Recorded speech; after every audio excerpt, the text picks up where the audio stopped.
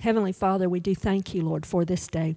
We thank you, Father, for a weekend, Lord, a holiday weekend that so many families try to get together and spend time and get away and do other things. And so, Father, I pray protection over every one of our people here in our church that are out and about visiting family and different things, or those who are going, those who are coming. Father, I just pray blessings upon them. I pray your divine protection over them, Father, in Jesus' name. Pray that you would be with us, that your Spirit will be with us right now, that you would anoint me as your servant, Lord, and let me be able to speak the words you put in my heart. And I ask you to feed your people this morning, Lord, and be with us, be evident in this service today. I pray, Lord Jesus, for this memorial service, Lord, and for the graduation and honoring the graduates. I thank you, Lord, for the accomplishments that you've allowed them to make and helped them with their studies.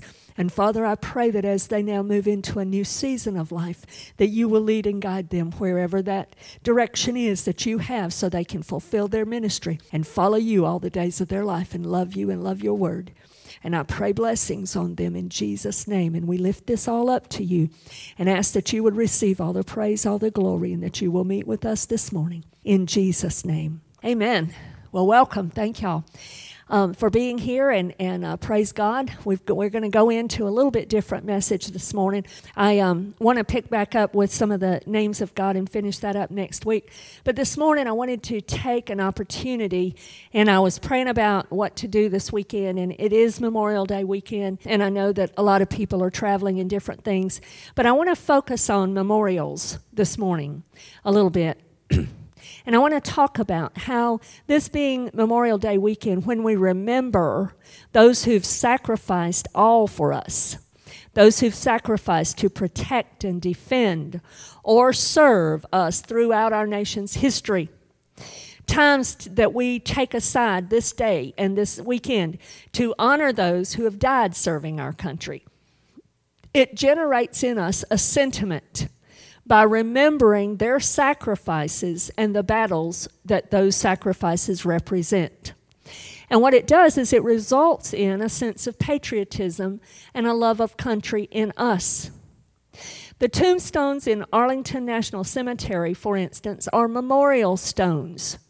They shine to us of love of country from past generations. It reminds us of examples of those for whom they represent. The stones stand as examples for those who they represent. So today I want to look at another set of memorial stones that should generate some sentiment in us. These stones are from Scripture, and they shine of the love of God from a past generation, and should remind us of their example to shape future generations. So first I want to just cover a brief moment about what are memorial stones in Scripture. The word memorial comes from the Hebrew word zikron, and it means to mark so as to be recognized. It speaks of a reminder or a memento. I love this one. It says it's a memorial that by which the memory of any person or thing is preserved. So I want us to go to a place where we see some memorial stones, and I want to talk about those and see some things from Scripture about these. And we're going to read in Joshua chapter 4. And I'm going to try to read a good bit of Scripture this morning and tie all of this together. But we're going to read Joshua chapter 4. Beginning in verse 1, it says, "And it came to pass, when all the people had completely crossed over the Jordan, that the Lord spoke to Joshua, saying, Take for yourselves 12 men from the people, 1 man from every tribe, and command them, saying, Take for yourselves 12 stones from here, out of the midst of the Jordan, from the place where the priest's feet stood firm. You shall carry them over with you and leave them in the lodging place where you lodge tonight. Then Joshua called the 12 men he had appointed from the children of Israel, 1 man from every tribe. And Joshua said to them, Cross over before the ark of the Lord your God into the midst of the Jordan, and each one of you take up a stone on his shoulder, according to the number of the tribes of the children of Israel, that this may be a sign among you when your children ask in time to come, saying, What do these stones mean to you? Then you shall answer them that the waters of the Jordan were cut off before the ark of the covenant of the Lord when it crossed over the Jordan. The waters of the Jordan were cut off, and these stones shall be for a memorial to the children of Israel forever. And the children of Israel did so, just as Joshua commanded, and took up 12 stones from the midst of the Jordan, as the Lord had spoken to Joshua, according to the number of the tribes of the children of Israel, and carried them over with them to the place where they lodged, and laid them down there. Then Joshua set up 12 stones in the midst of the Jordan, in the place where the feet of the priests who bore the ark of the covenant stood, and they are there to this day. So the priest who bore the ark stood in the midst of the Jordan until everything was finished that the Lord had commanded Joshua to speak to the people, according to all that Moses had commanded Joshua. And the people hurried and crossed over. Then it came to pass, when all the people had completely crossed over, that the ark of the Lord and the priest crossed over in the presence of the people. And the men of Reuben, the men of Gad, and the half-tribe of Manasseh crossed over armed before the children of Israel, as Moses had spoken to them. About 40,000 prepared for war crossed over before the Lord for battle to the plains of Jericho. On that day the Lord exalted Joshua in the sight of all Israel, and they feared him as they had feared Moses all the days of his life. Then the Lord spoke to Joshua, saying, Command the priests who bear the ark of the testimony to come up from the Jordan.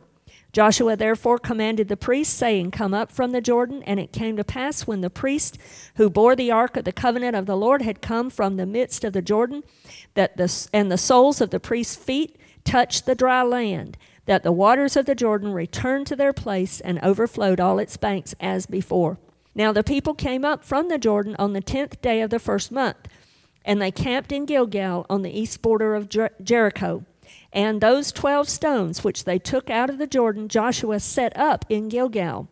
Then he spoke to the children of Israel, saying, When your children ask their fathers in time to come, saying, What are these stones?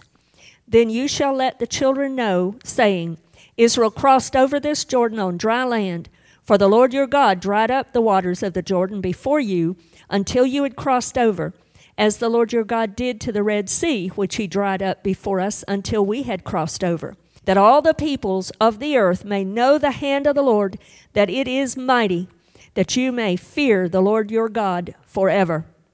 All right, here in Joshua chapter 4, we read about some stones that are set up. And let's just talk about for a minute. The children of Israel here they are at the end of their 40 years of wandering in the wilderness. And they've come to the same spot that they did 40 years ago, and they have the same commandment to cross over into the promised land. Moses has died, and now Joshua is the new leader appointed by God. So they're given instructions. Joshua is told exactly how they are to cross over. Now, this is the generation of faith that's believing God's word and going into the land. Not like the generation prior to them that disbelieved God and got turned back into the wilderness. And the instructions Joshua is given is that the priests are to bear the ark and enter the Jordan. When they did that, the waters stood up as a heap and they separated. And Israel crossed over again on dry land, this time into the promised land. The last time was through the Red Sea into the wilderness. 12 men of Israel got 12 large stones. They were told to put them on their shoulders. That indicates to me that they were large stones. And they took them from the Jordan River riverbed. They took them to their lodging place there at Gilgal to set them up. Joshua returned to the Jordan River and got 12 other stones and set those up in the Jordan River. Remember now, the Jordan is still separated. The waters are still standing up as a heap. So he goes down in the same place that they crossed, the place where the priest's feet stood, and he gathers 12 stones from inside the Jordan riverbed and sets them up in the middle of the Jordan. Okay? And in the exact place where the priest's feet stood is where he sets them up. And then he walks back. The priests and all of those that have crossed over walk back. They get over into the promised land, and the waters come back down and start flowing again. And so those stones are there, but they're buried there. They're set up as a memorial. They're inside the Jordan River. All right? So here in this chapter, we see two different sets of memorial stones. One set is to be set up inside the promised land. And this one is to be a reminder to future generations that would see that as a memorial. For instance, in Washington, D.C., there stands a Washington Monument. And it is a monument that we see and we remember who? George Washington. If you go to the Lincoln Memorial in Washington, D.C., it is set up to remind us of President Lincoln. So it's the same kind of idea here. Joshua is told you set up these memorial stones so that future generations will be reminded of what I did for you here at the Jordan River. And you can tell them the story. It is designed to answer the question that children would raise later on about what are these stones all about? Why do we have them? So it recalls to them the miracle of God to bring them into the promised land, and it brings that back to their memory. So the point there is that they would retell the story to future generations so that they will then know the mighty hand of God that has done this for his people, and they would not forget. The second set of stones were set up inside the Jordan River. These also are to be a memorial, but these stones are covered over by the Jordan River. So these stones become a memorial to future generations at a later specific time. So if that's the case, what was the purpose of Joshua setting up those 12 stones inside the Jordan River where they were covered by the river? Do they come back up another time in Scripture? I believe they do. If you will now, turn with me to Matthew chapter 3. And we're going to read the first several verses here in Matthew chapter 3. In those days, John the Baptist came preaching in the wilderness of Judea and saying, Repent, for the kingdom of heaven is at hand. For this is he who was spoken of by the prophet Isaiah, saying, The voice of one crying in the wilderness, Prepare the way of the Lord, make his paths straight. Now John himself was clothed in camel's hair, with a leather belt around his waist, and his food was locust and wild honey. Then Jerusalem, all Judea, and all the region around the Jordan went out to him and were baptized by him in the Jordan, confessing their sins. But when he saw many of the Pharisees and Sadducees coming to his baptism, he said to them, Brood of vipers, who warned you to flee from the wrath to come?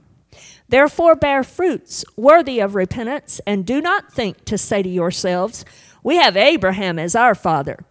For I say to you that God is able to raise up children to Abraham from these stones. And even now the axe is laid at the root of the tree. Therefore every tree which does not bear good fruit is cut down and thrown into the fire. I indeed baptize you with water unto repentance, but he who is coming after me is mightier than I, whose sandals I'm not worthy to carry. He will baptize you with the Holy Spirit and fire. His winnowing fan is in his hand, and he will thoroughly clean out his threshing floor and gather his wheat into the barn. But he will burn up the chaff with unquenchable fire. So here in Matthew chapter 3, we see John the Baptist preaching repentance and baptizing in the Jordan River. And now that the Jews are back in the land, much of the history of the Jews and the archaeology of the Jews has come to light. And it is believed now you can go and you can be baptized in the spot that they believe John was baptizing. And it appears that he was baptizing in the same spot where Israel had crossed over into the promised land. So when John refers to these stones, I don't believe he's talking about just any stones. He's referring to the stones that Joshua set up in the Jordan River when they crossed over into the promised land. It's not just any stones. It's the 12 stones that Joshua set up there in Joshua chapter 4. And by referring to these, he's directing his audience back to remember what God did for them. He's taking them back in their history to Israel's crossing into the promised land. The significance of these stones in the Jordan River reminded the ancestors not to rebel and doubt the promise when tested at the Jordan River like their ancestors before them had done. Remember, they had come to the spot and they sent in the spies and they checked out the land, and the spies came back, 10 of them, and gave a bad report. And so all Israel was afraid and doubted God and turned back. God turned them back 40 years into the wilderness. And so now they come back a generation later, and they have the same test. They have the same opportunity to go in and take the land. And this generation is of faith. This generation is believing the promise. This generation decides to act in faith and take the land. And as a reminder of that, Joshua put 12 stones inside the Jordan River. And so then, centuries later, we have a man named John the Baptist coming into the Jordan, baptizing at that spot. And here come Pharisees and Sadducees, the very religious crowd. They might have been religious, but they didn't have faith. They didn't have the faith in God to believe in God. And John the Baptist is challenging them. And here he's taking them back to remind them about their ancestors who did trust God, who did obey, who did receive the promise because they obeyed and acted in faith. So John's warning here is to the Jews standing there with him. If you rebel and refuse to repent at God's call to you now, God will raise up from these stones others who will obey him, others who will trust in him. Luke 3 also records this event and gives us some more details about it. And some of the crowd, according to Luke chapter 3, did respond, and they did repent, and they did come and be baptized. Although many of the Pharisees and religious leaders still may not have done that, and apparently did not do that. Lastly, notice that this is the spot that Jesus also comes to and is baptized by John. He certainly represents one who is obedient to his Father's will. He represents one. He shines as the example of a generation of faith. He shines as the example of the one crossing into what God commanded and promised him. He is at a crossroads. His childhood, his first 30 years are over, and it is now time for him to move into his new season, his promised land, his time of ministry. And so he's at this same spot, and he represents one who is obedient and who moves forward. So the stones that Joshua placed in the Jordan were left as a memorial and a testimony for a future generation that would come over 1,000 years later. One man, John, who would remember what they represented and then use this as a memorial to the faithful and obedient generation, to speak to his generation as an example and as a rebuke against those who would not obey the Lord. Through Jesus, God has done exactly what John the Baptist said, and he has raised up stones, raised up people who are true seeds of Abraham. Who are these people? In Galatians chapter 3, I want to read a few verses from here. I'm going to read verses 1 through 9. It says in Galatians 3, verse 1, O foolish Galatians, who has bewitched you that you should not obey the truth, before whose eyes Jesus Christ was clearly portrayed among you as crucified? This only I want to learn from you. Did you receive the Spirit by the works of the law, or by the hearing of faith? Are you so foolish? Having begun in the Spirit, are you now being made perfect by the flesh? Have you suffered so many things in vain, if indeed it was in vain? Therefore he who supplies the Spirit to you and works miracles among you, does he do it by the works of the law or by the hearing of faith? Just as Abraham believed God, and it was accounted to him for righteousness. Therefore know that only those who are of faith are sons of Abraham. Now remember, John had told them God is able to raise up from these stones children unto Abraham. Those stones represented the faithful generation, the generation that would not doubt, the generation that actually moved based upon the promise of God and went in and took the land. So here, Paul is telling us, know that only those who are of faith are the sons of Abraham. So the sons of Abraham that God raised up through Jesus Christ are those of faith.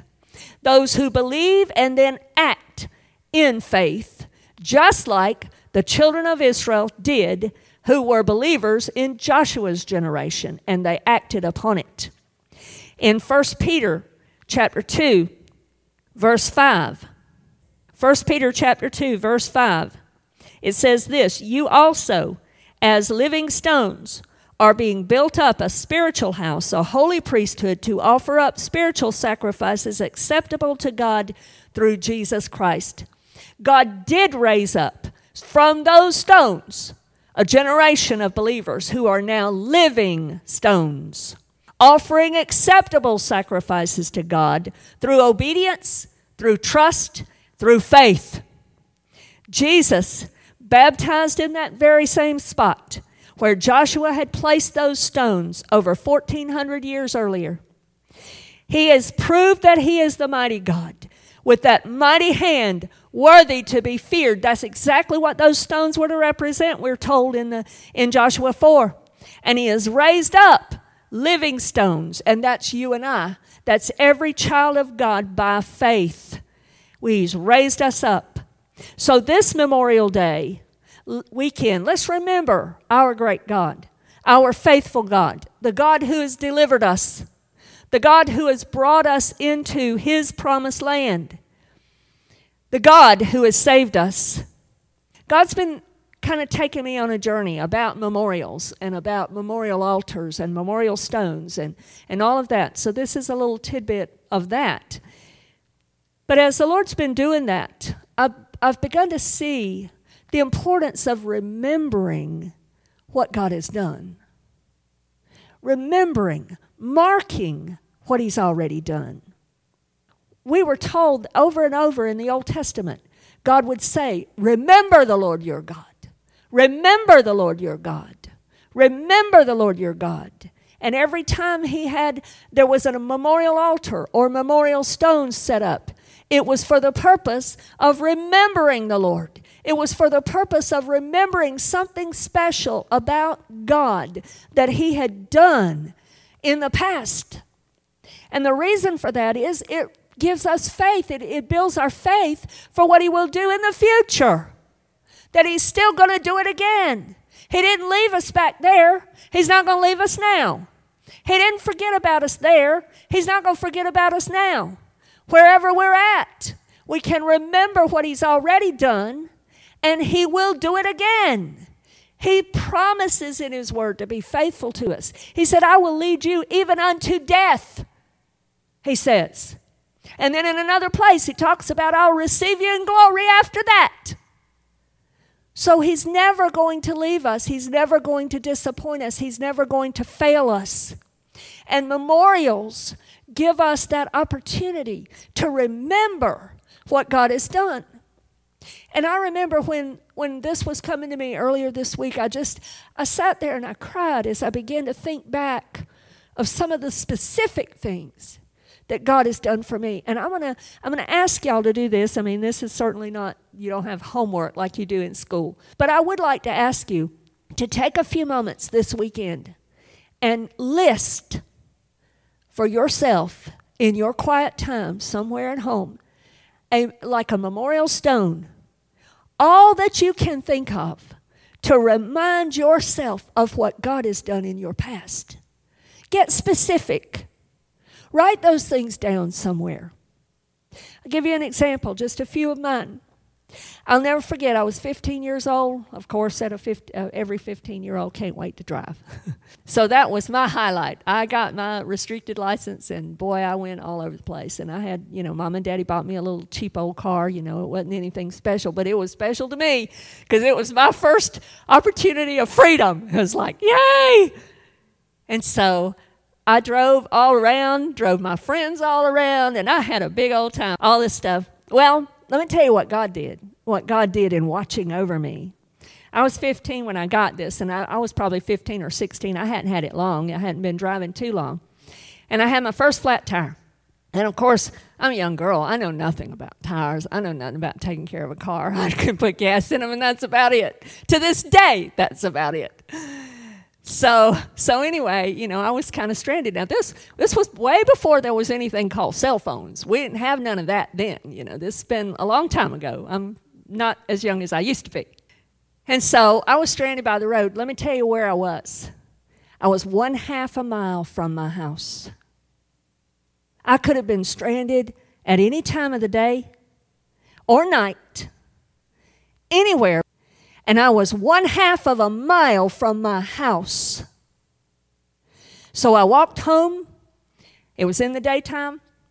Daddy was able to go back and take care of it. And let me tell you what else he found. When he went to change the tire that was in the trunk did not fit the rim of my car. So I would have been in big trouble if I had been somewhere else. Now, as I thought back, I remembered that. And I praised God, and it made me feel so special to know that when I was a stupid, young, foolish 15-year-old girl who didn't know any better, God was watching over me. God took care of me. He kept me safe all the places I had driven all around. And when I needed help, He allowed me to break down 1/2 mile from my house so that I could safely and quickly get help. And from a trusted source, and I wasn't endangered. Praise God for that. That's one specific memorial stone in my life. I can remember my first surgery. I'd never been put under the knife before, and I was scared. You're always kind of scared at first because you're scared, that fear of waking up. And I remember that, I was afraid of that and all of that, and I was praying about it. And I'll never forget this. The Lord just gave me an image. I don't usually see a lot of visions, okay? I don't consider myself to have a normalcy of doing that. But the Lord gave me an image in my mind. And I literally saw in my mind a metal operating table sitting in the middle of an operating room. And I saw His arms just wrapped all around it. And He gave me that passage from Deuteronomy 33 where it talks about underneath are the everlasting arms. And I never worried about it after that. That gave me the peace I needed to get through that. And God took care of me. He came through for me. That's a memorial stone for me. I've told y'all several times before, I think, about my tornado story. When we were in Cleveland, Tennessee, and all the tornadoes were coming by and all of that. And we were up and up all night in the lobby of the hotel. And we were watching the tornadoes. And literally, this is not a joke, we were there, this happened. They split in two when they were headed our way and went around us and went on either side. That's a memorial stone for me. God saw me. God saw us, His people, and He broke those tornadoes in half and sent them around us. God protected us. That's a memorial stone. One of the greatest things I believe about heaven is going to be this. We will find out then all the times that we didn't know God did something for us. All the times we didn't realize He delayed us 5 minutes because we would have been in a horrible wreck if we had been 5 minutes sooner. How many times He watched over us. How many times He healed us when we didn't even know we needed to be healed.